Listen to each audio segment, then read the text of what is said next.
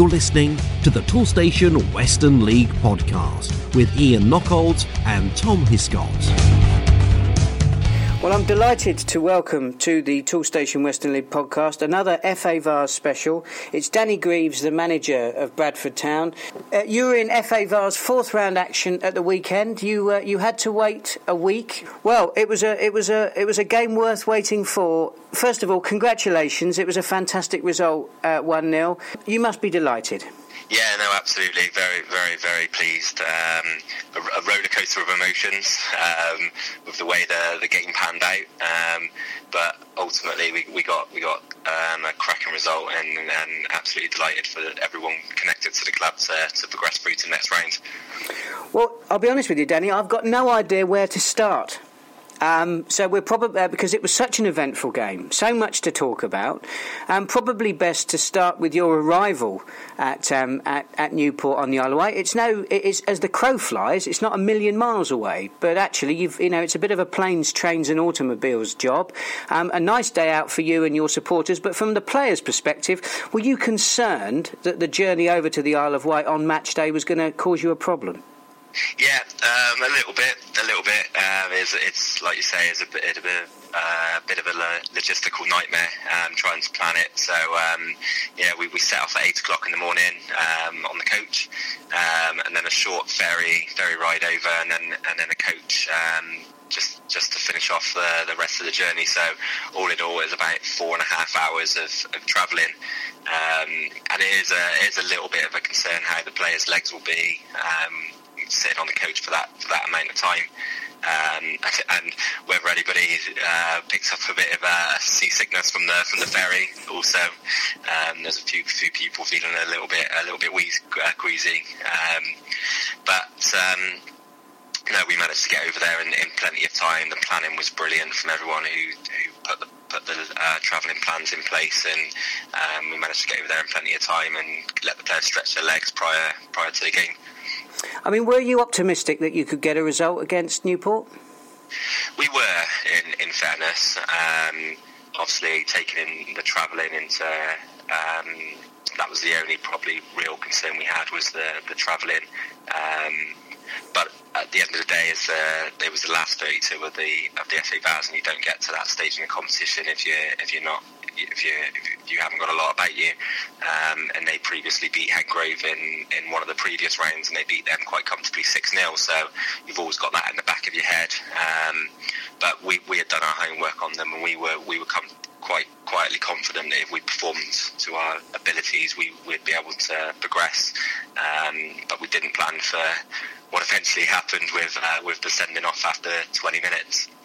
Yes, well, I was following the game on Twitter, keeping up to date with how you were getting on, and I don't know whether your tweeter is particularly optimistic as a rule, but it certainly seemed to be very positive from the Bradford perspective until Charlie Phillips got sent off for handling outside the area. I mean, you can reflect on it now from a winning position, but at the time, is it a fair cop, or did you feel that Charlie was judged harshly there? Well, I can't tell you what was going through my head at the time, but no, it was a definite red card. Just mistimed the ball, come out of his area and hit the top of his arm, and just one of those things for a goalkeeper, those split-second decisions that you get right or wrong. On this occasion, he got it wrong, and it ultimately led to a red card, and quickly got myself down into the dugout because I wasn't prepared, and I give the boys plenty of stick on the bench when they haven't got their pads and their shirts left in the change rooms and what have you. But this time it was me. I didn't have any of my boots on, my kit on, so I was quickly down in the dugout getting changed, and while doing that, also trying to think about the substitution, because obviously we had to make a sub to bring myself on, and how we're going to reorganise. So all sorts of things going through my head in that couple of minute spell. Well, I mean, it's certainly not my intention to dig Charlie out, because as we've discussed in our previous interviews, I've seen him play at Radstock Town in the under-18s, and I've got a lot of time for the young goalkeeper. He's certainly got a lot of ability, and I always felt that in you he had a good manager who'd be able to bring him through. So I'm sure Charlie's learnt something from Saturday's exploits. But cometh the hour, cometh the man. The old timer comes off the bench for one last hurrah. How was the adrenaline going? don't really get too long to think about it. But you're right. That's my annual game done. I tend to play one a season, so hopefully that's it for me. But you don't really get too long to think about it. You chuck straight in the deep end, and they had obviously they had the free kick, so we had to try and get through that moment. And luckily for me, the lads pulled it wide, so you just get a couple of minutes then just to regroup. And as I said, I wasn't prepared at all, and it's something for me to consider going forward, because I hadn't done a warm up, I hadn't had my kit on, so just straight in the deep end, and just compose yourself for a couple of minutes, and then the adrenaline kicks in, as you say, and takes you through it. Well, fortunately for you, I don't believe you had a great deal to do up to half-time. Correct me if I'm wrong, but at half-time you must have had some very serious thinking to do, because, as you say, you'd gone from a position where you were confident in your ability and that of your side, you'd prepared well, to a position where you were playing now away from home with only 10 men, yourself as a makeshift goalkeeper. I say makeshift because, frankly, you hadn't anticipated that you'd be needed in the game. So were you still as optimistic? How did you think you could plot your side's victory with only 10 men away from home? Well, yeah, you're right in what you were saying. I mean, we started the game extremely well, and should have been a couple of goals up. And obviously, when the sending off happens, you kind of think the worst, and it's not going to be your day.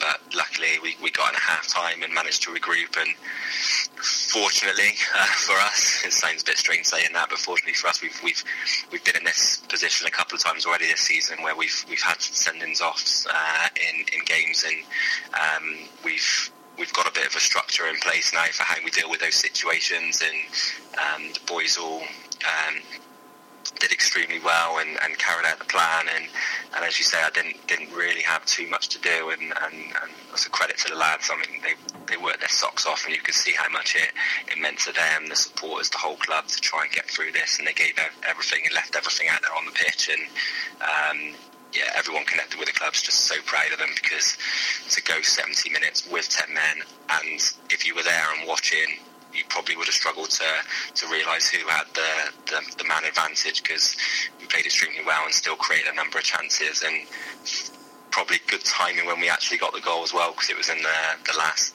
5-10 minutes or so of the game. So it was a well thought out second half for us, and got the result in the end.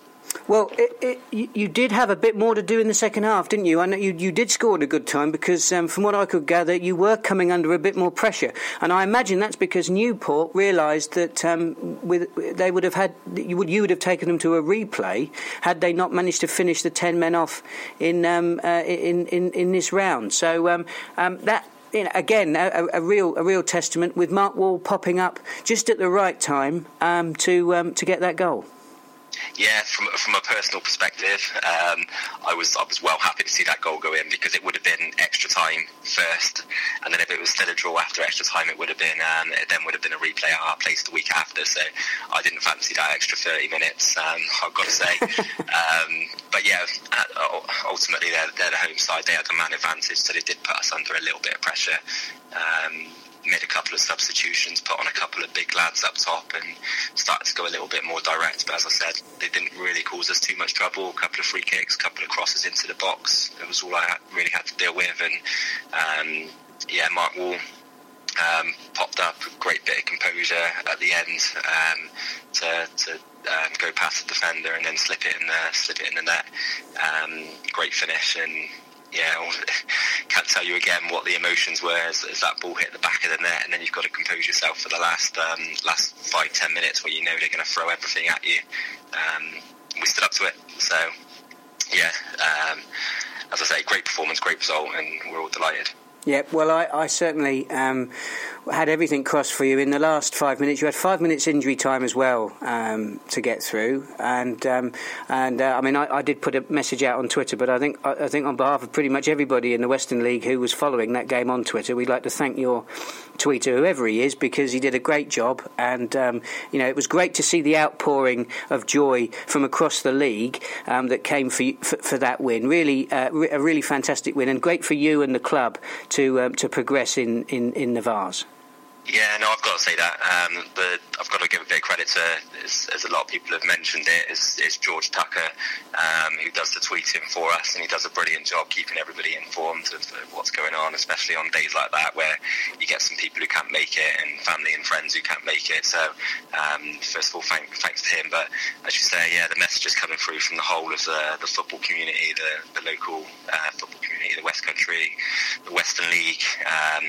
It's been superb, and that's what football's all about at the end of the day. Is you don't get moments like this too often in football. Really proud, and thanks for all the messages that have come through on behalf of Bradford Town. Well, if George was busy on Saturday, he's going to be even busier for the next game because, of course, on the 3rd of February, you have the small matter of travelling to Marske by the Sea. Now, I don't know whether it's Marske or Maersk. I think it might be Maersk. So apologies for anybody up there who's just been offended by my pronunciation. But when I say up there, it's in the northeast, Cleveland. That's going to be one hell of a trip, isn't it? It is. They're not making this easy for us with the draw. We had Buckland away in one of the early rounds, and obviously Newport, Isle of Wight, and now we've got to go up to, I think it's as we say, North East Teesside. That will be another challenge for everyone who's got to put the plans in place for us, the travel arrangements, and more than likely be an overnight stay. We've already had conversations around that. So, they're not making it easy for us. We're putting in the miles. They're also favourites as well in the betting, so that's another challenge for us to overcome. But hopefully we can go there and put in the same level of performance and cause a little bit of an upset. Well, you will have, of course, the mystique of the unknown. You don't seem to have a problem going away from home, and in a way you've got nothing to lose with such a long trip against opponents who do come with a pedigree. Other than that favourites tag, how much do you know about Maersk? Not a lot. Not a lot. Obviously, the draw was made last week, so you look at the two. You look at the two potential teams you could be playing if you were successful. So we know they're in the Northern Premier League, with the likes of South Shields and North Shields that people would probably hear about, and Morpeth, the winners of last year's competition, and. So we know that northern section of this level of football is extremely strong. A lot of ex-pros in that standard of football. But we'll try and do our homework as best as we can, given the challenge of distance between us. But such a big competition, so important. You've got to go and prepare. So we'll be doing that. Yeah, not an easy team to go and scout, though, Danny? No, definitely not. I might put book a flight and give the cost to the club. I'm sure they'd be happy with that. Yeah, I'm sure the chairman will be over the moon. It's a shame, isn't it, that actually you couldn't get them all the way down to Bradford because things may have been very different then. But actually, if you're going to go far in a competition like this, you've got to beat what's put in front of you. And I think that your boys will be having no fear when they make that trip to the northeast. Yeah, definitely. I think that's a bit of a positive. We do tend to like going away from home, and you're going away to the favourites. Absolutely nothing to fear for us. They're expected to win. They're expected to go and win the whole competition. So, we'll go there and relax and play our game. And you never know. Hopefully, I've got confidence in the boys, and they should have confidence as well. I mean, we're doing well in the league, doing well in the Vase. So why can't we go there and cause an upset? It'll be a very, very difficult task, but one that we're looking forward to. Danny, thank you very much for your time. Congratulations again, not just for you, but for everybody involved with the club, the players, the supporters, and of course the club officials. It was a wonderful achievement, that win at Newport, Isle of Wight, and on behalf of the whole of the Toolstation Western League family, we look forward to your progress in this competition and a memorable trip away to Maersk. Thank you. Cheers, Ian.